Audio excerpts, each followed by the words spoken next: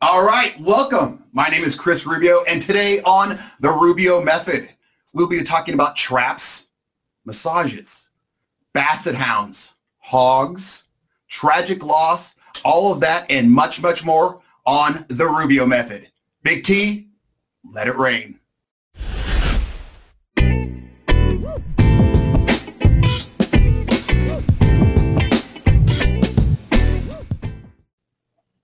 Focus. Focus up.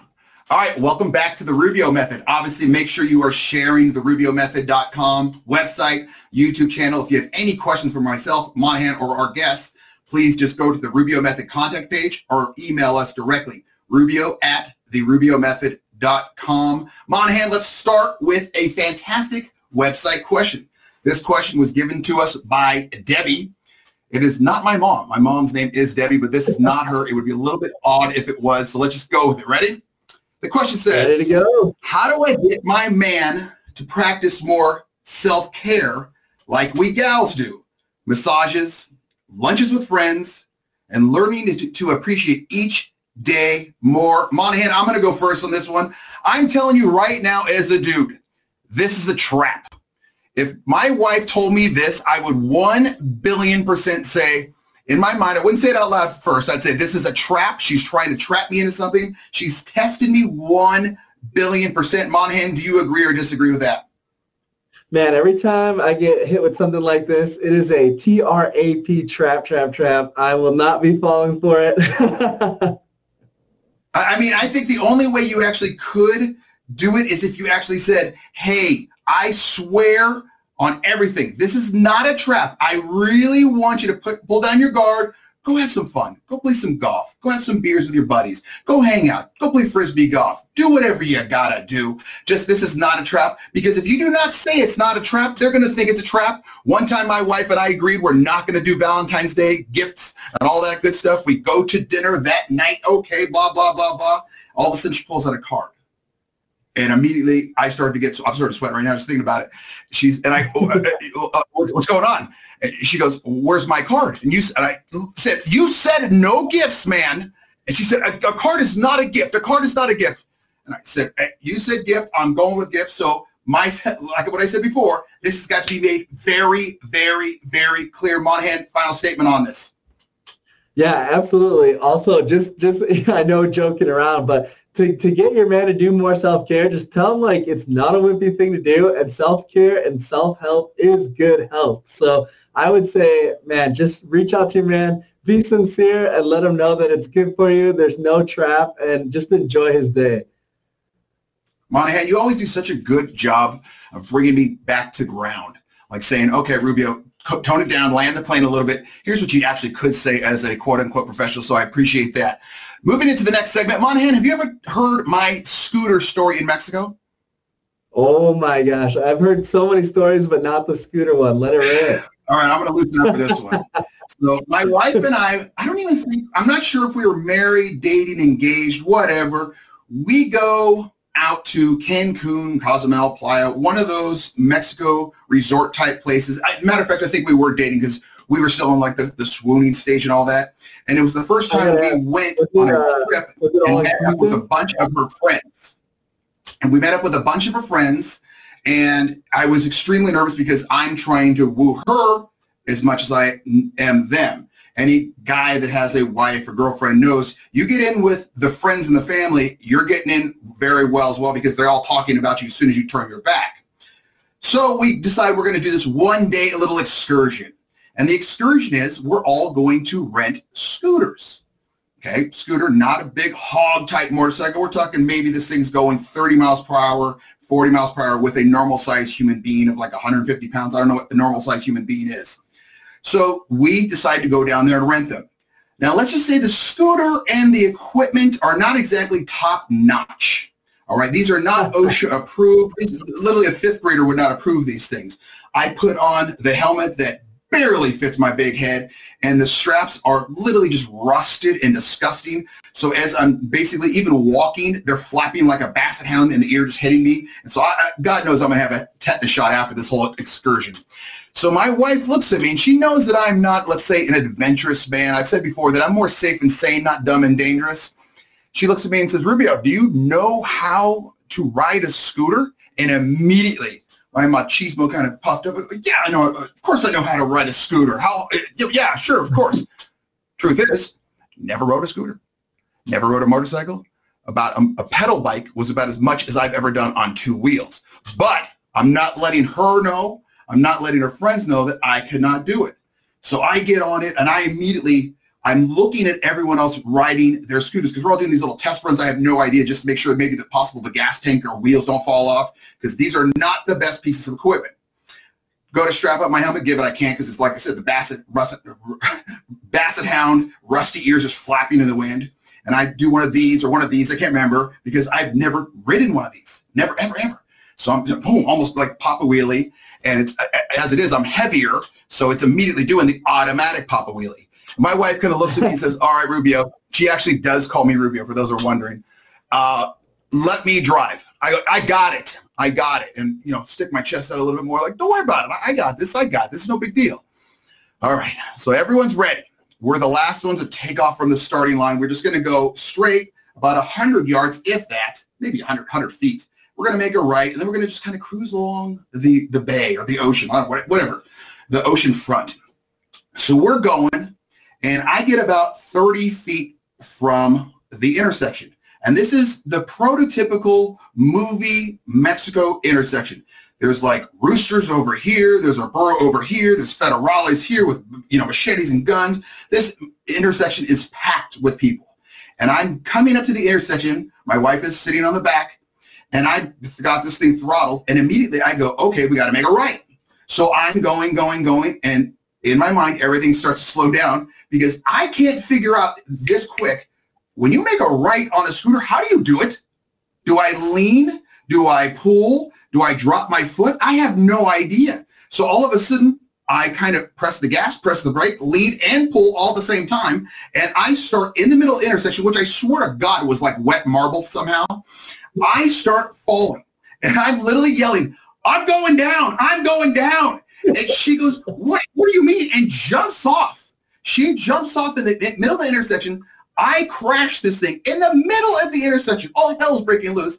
I am pinned under this hog. My wife runs away, so she's not even associated with me. She's my girlfriend at the time.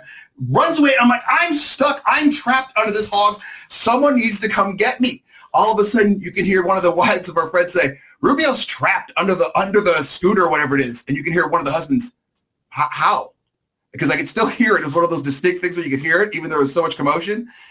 Thank God they came over as my wife was doing whatever, came over and lifted the scooter up off me. I get back on. I'm holding on for dear life. I literally walk it, like a third grader walks a bike across a crosswalk.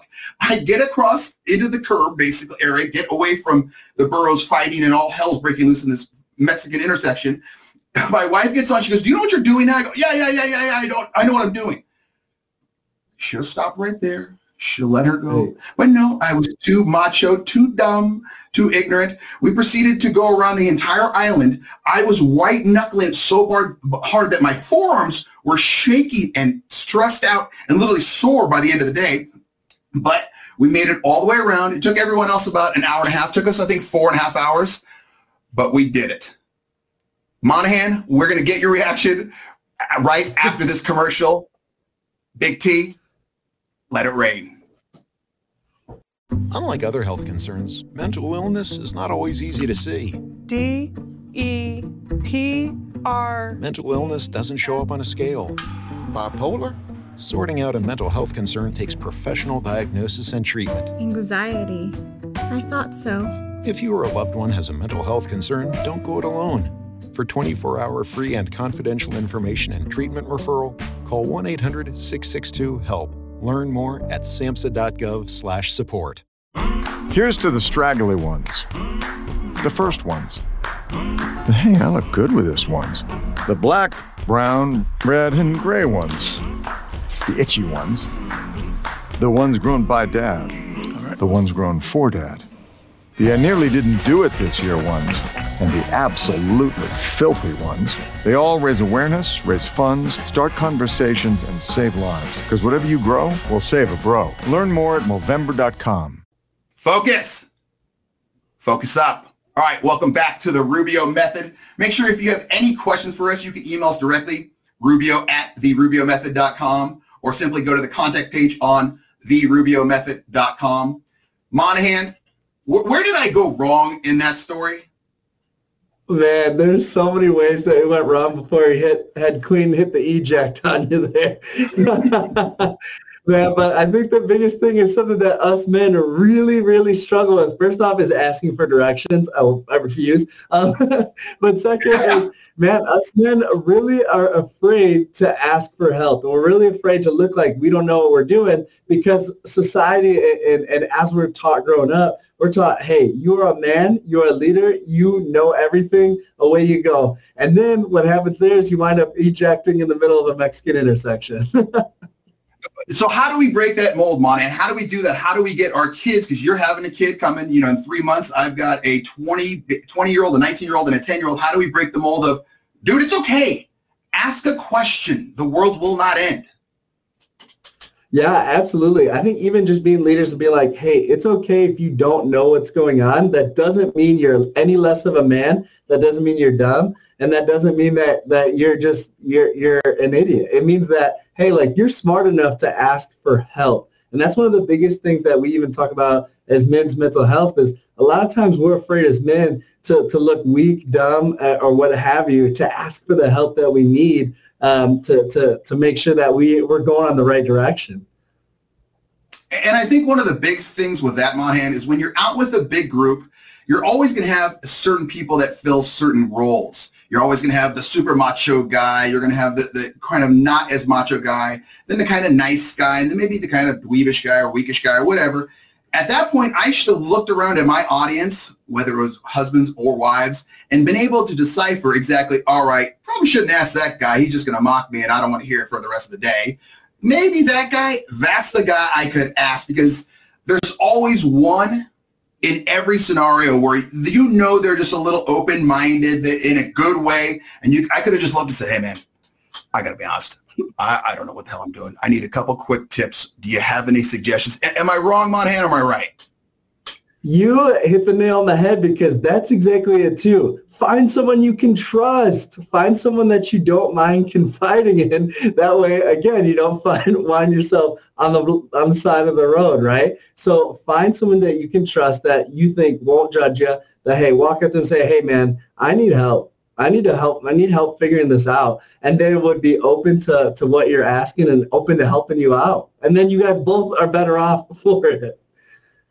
Yeah, and then you're more in cahoots. And honestly, in hindsight, there's one more way to look at it. I could have just leaned into that whole thing, not just the turn, but obviously just leaned into the whole thing and just looked at Jolie, who, I call it Queen, to say, hey, I got to be honest, I got nothing. I'm about to we're either going to crash or I'm going to literally just let you ride, and I'll just take the heat and just say, yeah, man, I got nothing. I'm my bad. And I do that a lot now out here in Idaho where I'll say, I got nothing. I don't know it, but in hindsight, I can drop you guys off in Lewiston. I'm going to drop you off in LA, and I'm going to just drop you off there, and I'm going to say, good luck, because I can do it there, but I can't do it here. So there's always the flip side. So Monahan, is that okay too? Is just as a man to say, I got nothing? Yeah, that is so okay, man. And people, honestly, that wouldn't be okay with that, man, they're not your friends. They're not people that you can trust. Like, if you're around people that know, love, and care for you, almost any situation is going to be okay. Just talk to him about it. Absolutely, absolutely. As always, if you have any questions, you can contact Rubio at therubiomethod.com for myself or Monahan, or you can go to the contact page, Rubio at therubiomethod.com. Let's hear a little bit from our sponsors. Let's help those that help us. Big T, let it rain.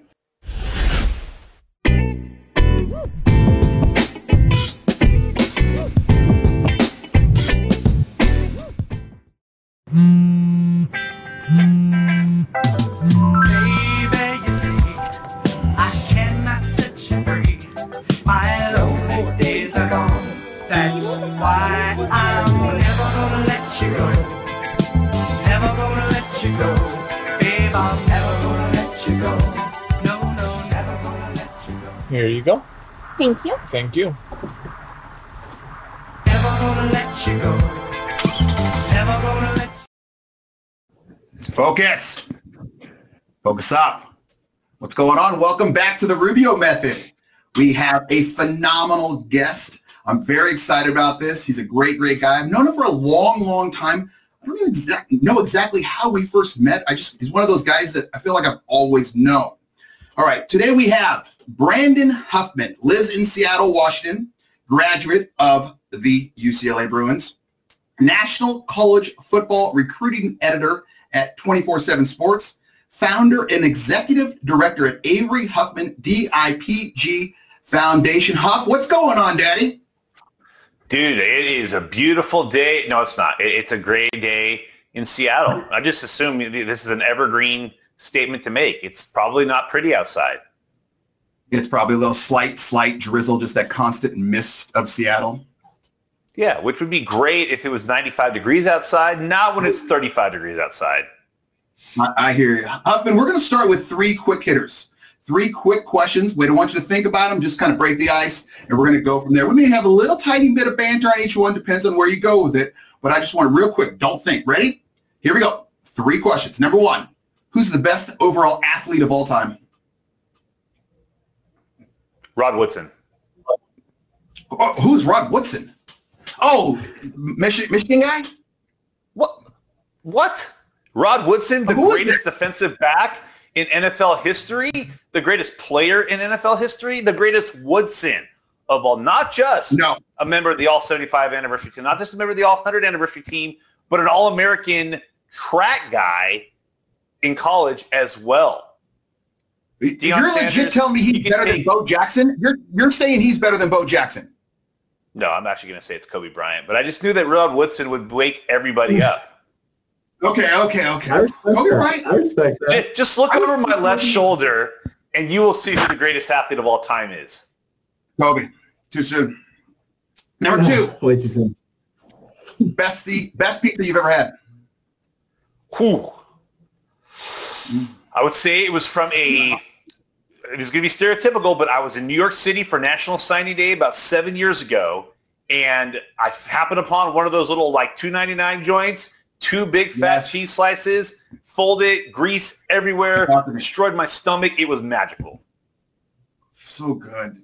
That's the best part about New York is that you can literally just go into almost a gas station and find phenomenal pizza slices. I've heard you can do the same thing with barbecue in the South, that you can just like literally roll into a gas station and you'll have phenomenal barbecue. You can get 5,000 calories for like $8.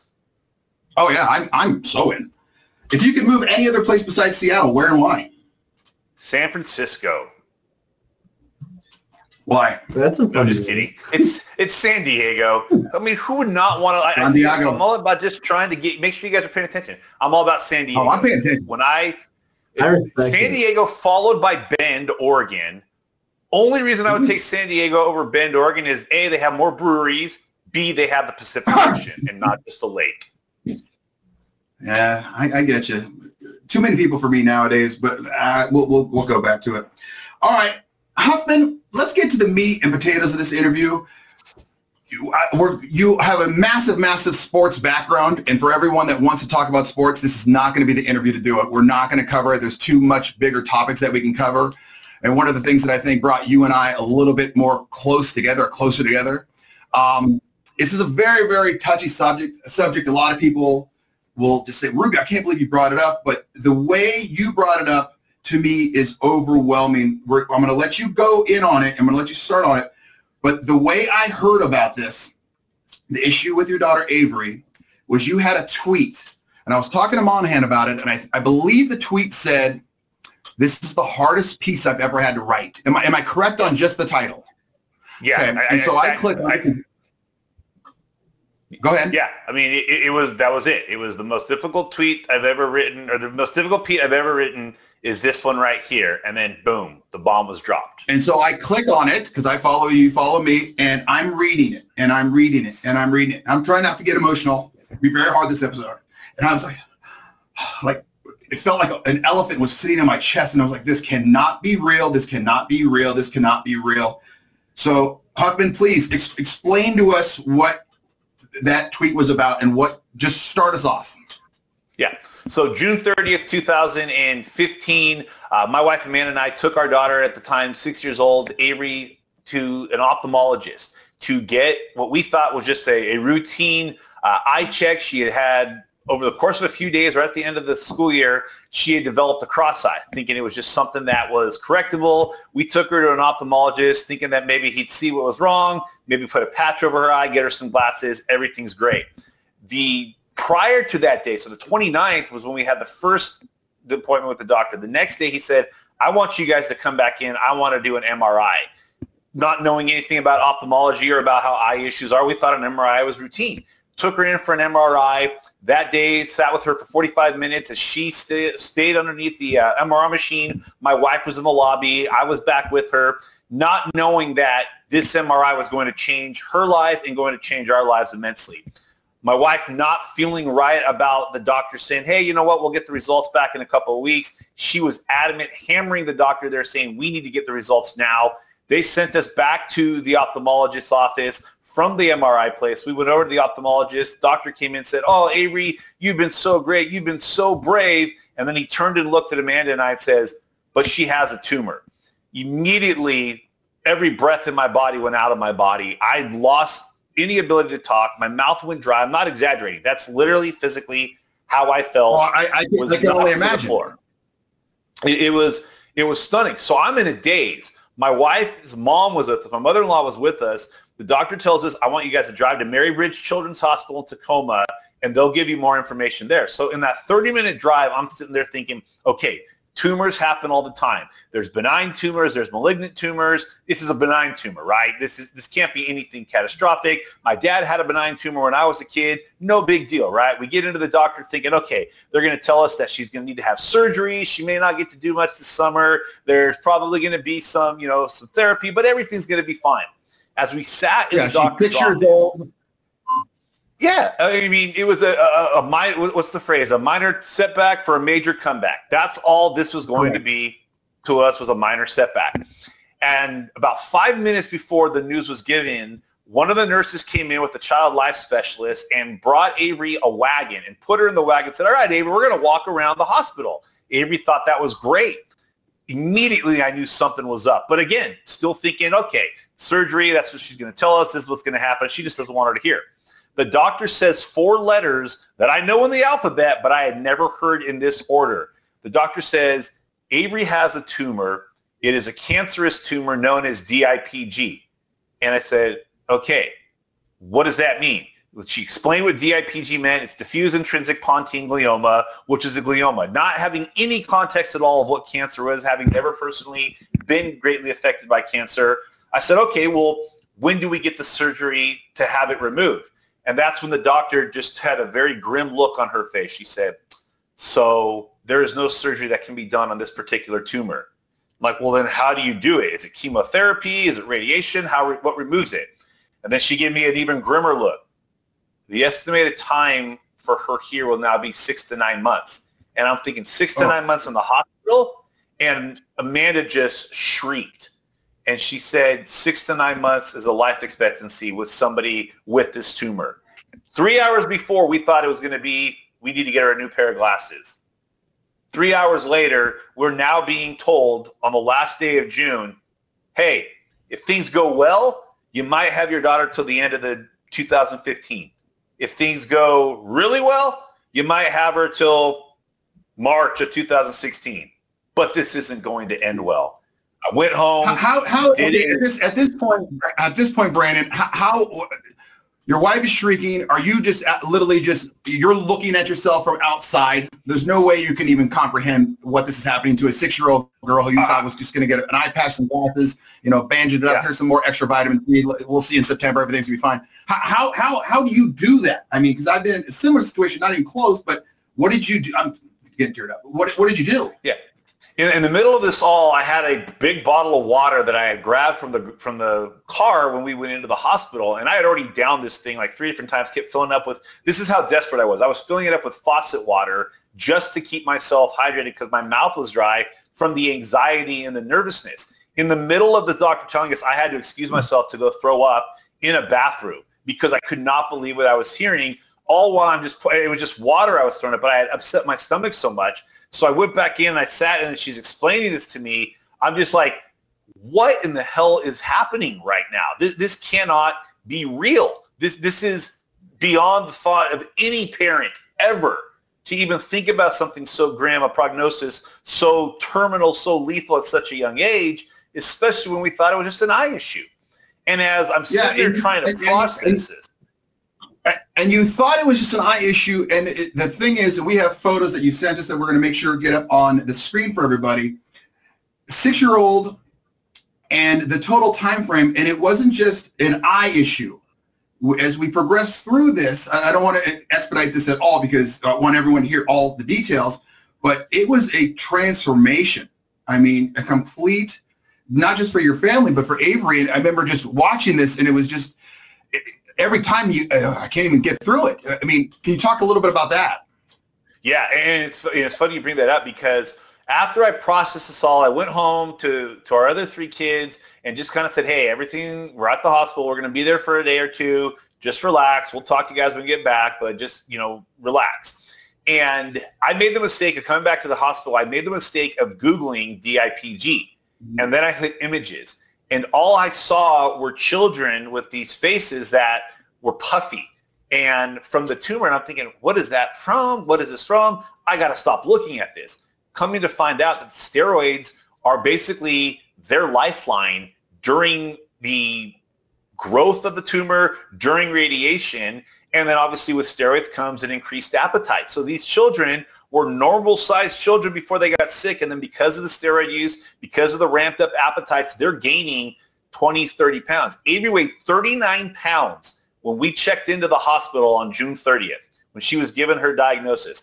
Her last doctor visit when she had her second brain surgery prior to her going on hospice, she weighed 79 pounds. So she more than doubled her weight because of steroids and just the weight gain from it. So it's a physical transformation. It's a mental transformation. It's an emotional transformation. She went from being the kid that was running around in the backyard to within a week having to rely mostly on a wheelchair to get her around because half of her body just stopped working. She was right-handed, but basically from the head down, actually from the neck down, her right eye worked fine. Her left eye was the inverted eye.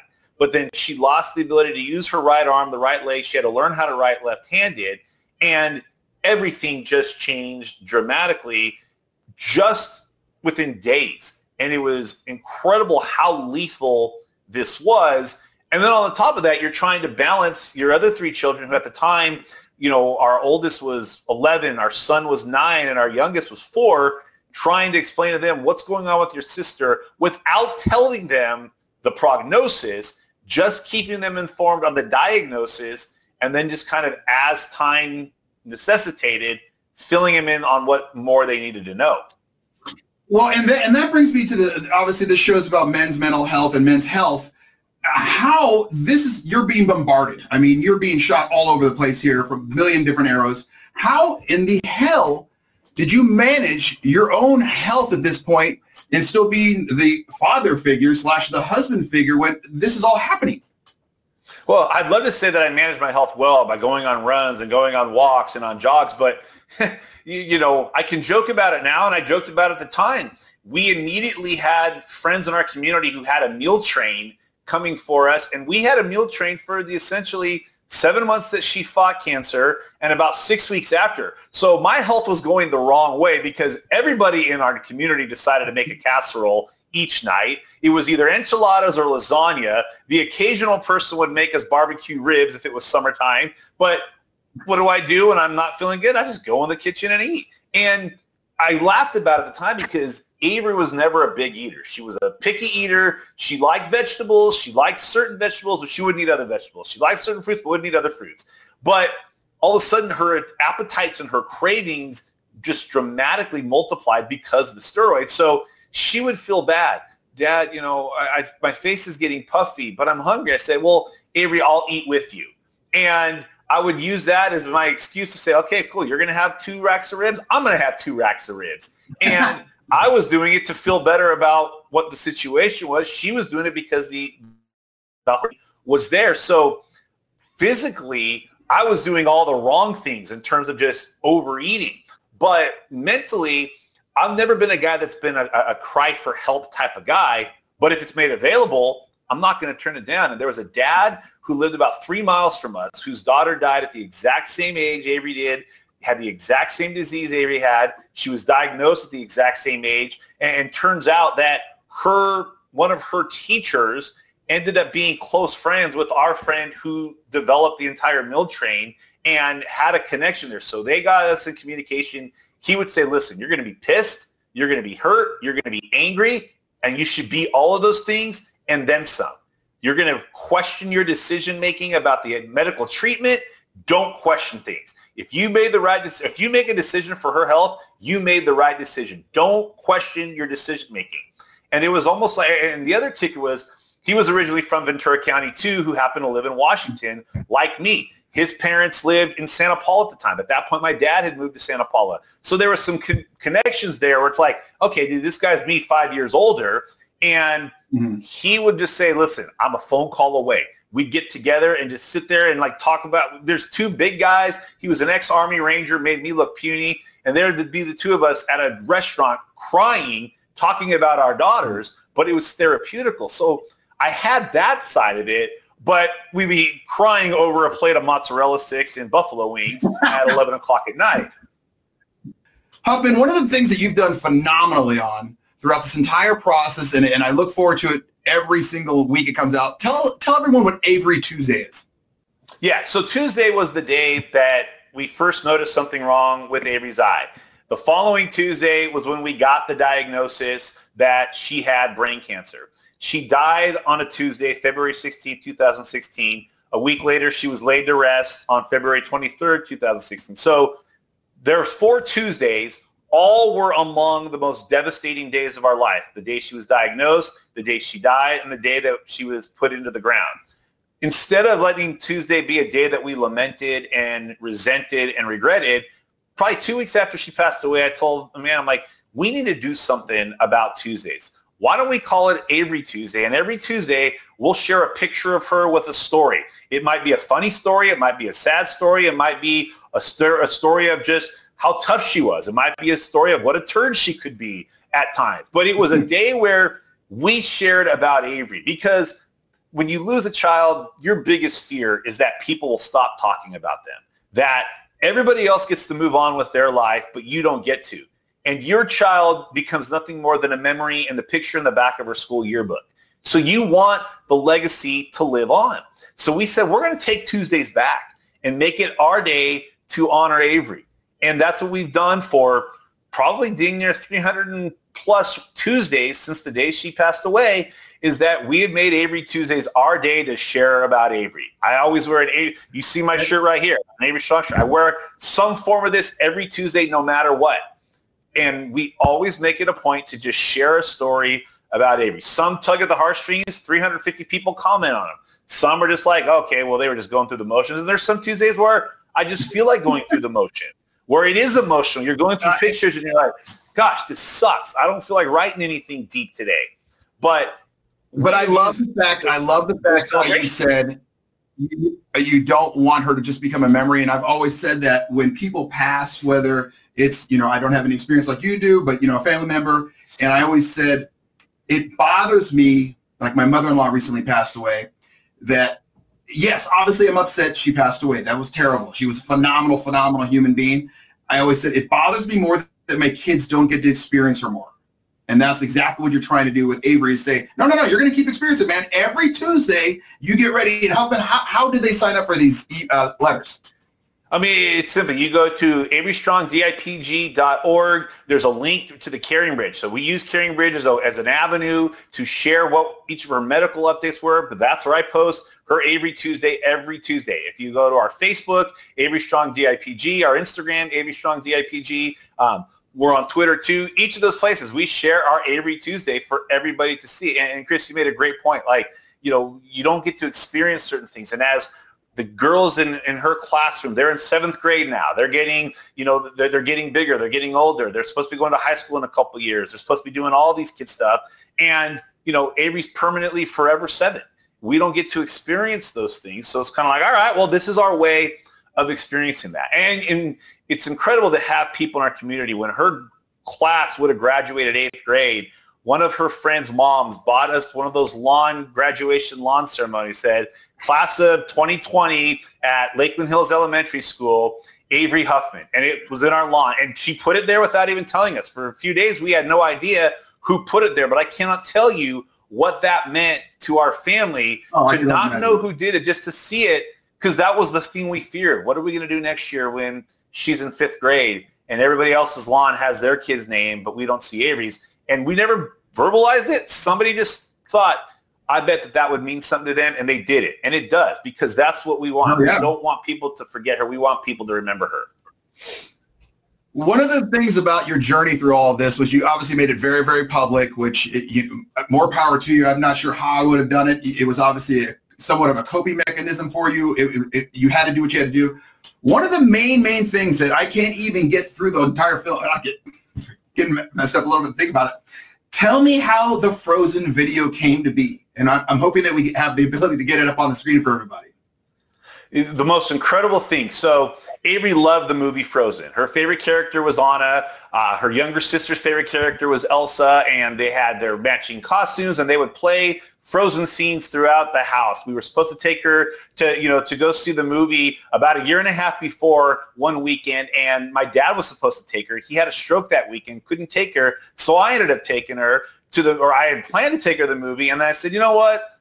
I need to do something else. Why don't you go with your mom? That's something moms are supposed to do. I had never actually seen the movie, but I knew how much Frozen meant.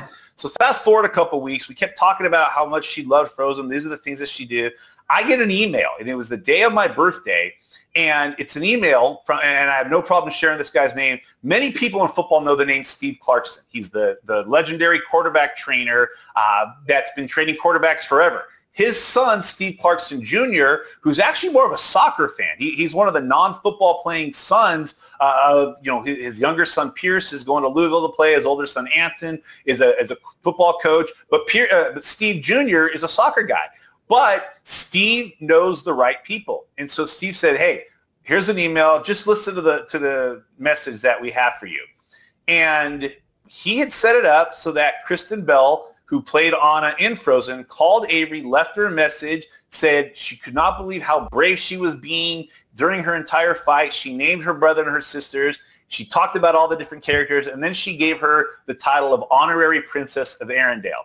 So knowing that technology, I'm pretty savvy at it, but CaringBridge did not offer a way to share the video. I put it on YouTube just so I could have the link into the story. Mm-hmm. After about 3 days, there was maybe 150, 200 views. Well, 3-4 days later, I get a message from my sister, and she said, hey, did you know that Avery's story is on Entertainment Weekly? I'm like, how in the world did that happen? Somebody had shared the video. A UCLA alum, had actually seen the video that was posted, sent it to a contact of theirs. Within days, it had been seen by over 2 million people. It had gone viral. And she was doing news stories around the Seattle region. And then it reached a fever pitch when she said, oh my gosh, I can't believe I'm on Google. And just the childlike excitement of being on Google. When we were on her Make-A-Wish trip, we were getting off of one of the rides at Epcot Center, and a lady from across the park yelled, is that Princess Avery, the Honorary Princess of Arendelle? And Avery's one eye that was covered with the patch couldn't see, but the other one got as wide as it possibly could. And she came up and told my wife and I, she said, I'm from Ohio. I saw that whole story. I loved everything about that, and I cannot believe that I get to see Avery here. And she looked at Avery and said, Princess, you are so brave. And Avery was just all in her glory. But all it took was Kristen Bell, who was a mom, who had kids of her own, knowing that something that small and innocent could change Avery's life. And it really did. And the smiles that it brought her, you go on YouTube, it's still there. 2.5 million views later, she was just completely touched. Our whole family was completely touched by what Kristen Bell did for her. I can't even get through it. So good. We're going to get the video up. Go ahead. Ready? Hi, Avery. This is Princess Anna of Arendelle. I just wanted to call and say hello. So, hello. I hope you're having a great day and playing a lot with Hoppy Jumpy. I love bunnies. Hold on. What's that, Elsa? Oh, wow, okay. I'll tell her. Avery, my sister Elsa says she's heard that you've been such a good girl and that you've been so brave. She has decided to crown you as an honorary princess of Arendelle. Wow, that's so exciting. I think you'll make a great princess. Well, I gotta go build a snowman with my friend Olaf now. So would you tell Addison, Alex, and Kate that I said hello? Okay? All right, bye-bye. Huffman, final question. Well, you gave us all the website, all the information. What advice do you have for any parents going through anything similar? Because obviously you've gone through literally the worst thing possible a parent can do, then heck, they can have to go through. What advice do you have for anybody?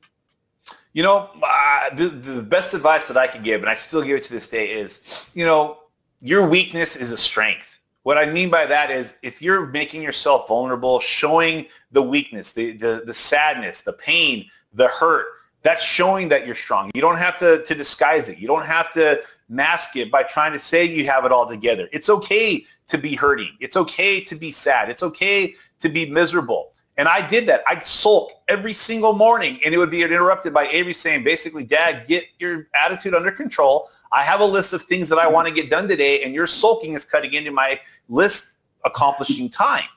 But when she'd go to bed, there would be that time to just be like, I cannot believe this is it. So it's being willing to when people say, hey, if there's anything I can do for you, let me know. Don't be too good for that. Don't be too big for that to say, nah, there's nothing you can help me. Just having somebody that'll listen to you is something that's big.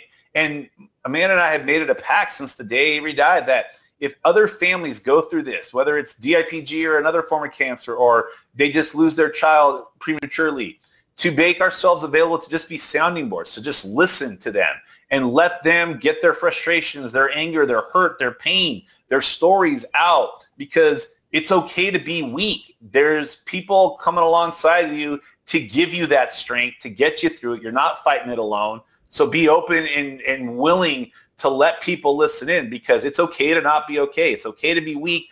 Showing that weakness, showing that vulnerability doesn't make you soft. It shows your strength, that you're willing to let other people know, gosh, guys, not everything is going well.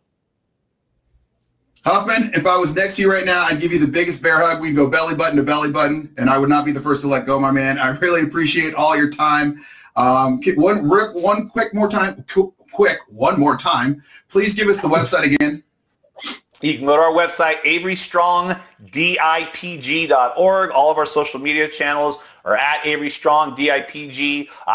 You can find us on Facebook, Twitter, and Instagram. I'm not sure how we could incorporate it into TikTok. I'm not even going to try. I'm too old for TikTok. But our website and those other 3 social media channels, you can learn more about it. You can read our Avery Tuesdays, and you can read about the bravest kid that I've ever met. Thanks again, Huffman. Really appreciate your time. Big T. Guys. Let it rain. Here's to the straggly ones. The first ones. The hey, I look good with this ones. The black, brown, red, and gray ones. The itchy ones. The ones grown by Dad. The ones grown for Dad. The I nearly didn't do it this year ones. And the absolutely filthy ones. They all raise awareness, raise funds, start conversations, and save lives. Because whatever you grow will save a bro. Learn more at Movember.com. This is what too much sounds like. This is what stress feels like. And this is what help feels like. If you've lost a job, worry about your next meal, or have trouble making it through the day, we can help. Text STRESS to 211211 to find a solution. Focus. Focus up. All right, welcome back. My name is Chris Rubio, and you are watching The Rubio Method. Remember, if you have any questions, you can contact us directly, rubio@therubiomethod.com. Go to the contact page at therubiomethod.com, and obviously you can see us on NGBN TV, iHeartRadio, Apple Podcasts, Roku, Amazon Fire, Apple TV, and definitely our YouTube channel for The Rubio Method. Monahan, we had a little break. What did you think of Huffman? Man, I thought he was incredible. His story is so impactful and so powerful. I love when he said, your weakness is strength. Min, I'm looking at you. Your weakness is strength. I love how he said he had one buddy that he reached out to, and he was able to let it all out. And he was not too tough to let it all out. Because the other thing really quick, too, is no matter what your situation is, find somebody. It doesn't have to be to the extreme, but if you're going through it, find somebody to confide in. Well, yeah, and as bad a situation as that was, I always have this saying where you're not the first to do it, and you're not the last, and you won't be the last. As bad a situation as that was, and you would think, oh my gosh, I'm the first person to do this. He found that army buddy that was like, hey man, I've been there, I've done that. Let's talk it out, Daddy, because this is going to be extremely rough and just crappy. And he definitely needed that someone to lean on and, would you say, Monahan, just kind of listen to? Yeah, so you need a sounding board, and that was Brandon's sounding board. And I love that he went into depth with that, because it is so important to have someone that you could be weak with, and it's okay. Let's move on to the final segment. This was a great episode. We're going to talk about the bottom line. Remember, a very black and white human being. That's why the logo looks so black and white, because it is. I'm a bottom line guy. Tell me what you want. We're going to solve it right away. Here's the 3 things that you should have learned from tonight's episode. Number 1, it's okay to admit you don't know everything. Case in point, me on the scooter. Probably should have admitted that a lot quicker. I wouldn't have fallen down in front of the Roosters, the Burrows, and the Federales and been pinned under that hog. Same thing with Huffman. When it's okay, his army buddy said, you don't know everything. Just sit down, shut up. This is going to be a terrible, terrible, tragic ride, but we're going to go on it. Monahan, do you want to add anything to that? It's okay to admit you don't know everything. Yeah, it is okay. And in fact, you might learn something when you admit you don't know anything.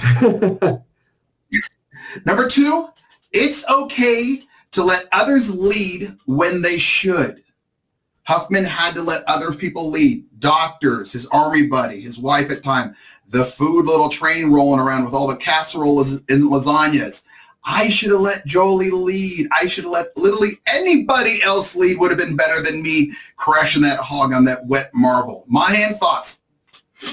Yeah, man, if you could be a leader and you feel good in the situation, go for it. But if you feel that pit in your stomach and you're like, maybe I should pull on back before I hit the eject in the middle of the intersection, go ahead and do that, man.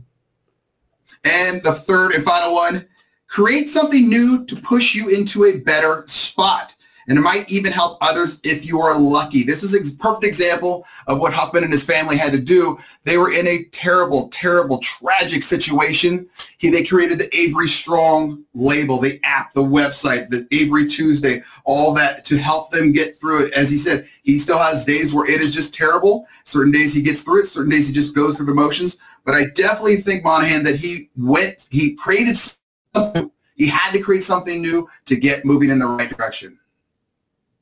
Yeah, anytime you can reframe a tough situation to be one that, I'm not saying you're getting positive out of it, but a smidge of positivity out of it, man, I love that, because you never know, it could help others out. Even hearing that story, it helped me out.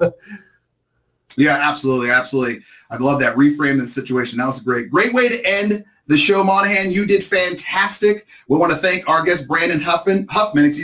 Make sure you check out AveryStrongDIPG.com. Always, if you have any questions, you want to contact us, Rubio@TheRubioMethod.com, or just go to TheRubioMethod.com. Check out the website. There's a contact sheet right there. And definitely check us out on any way you want to, how you listen to and view podcasts. Big T, let it rain.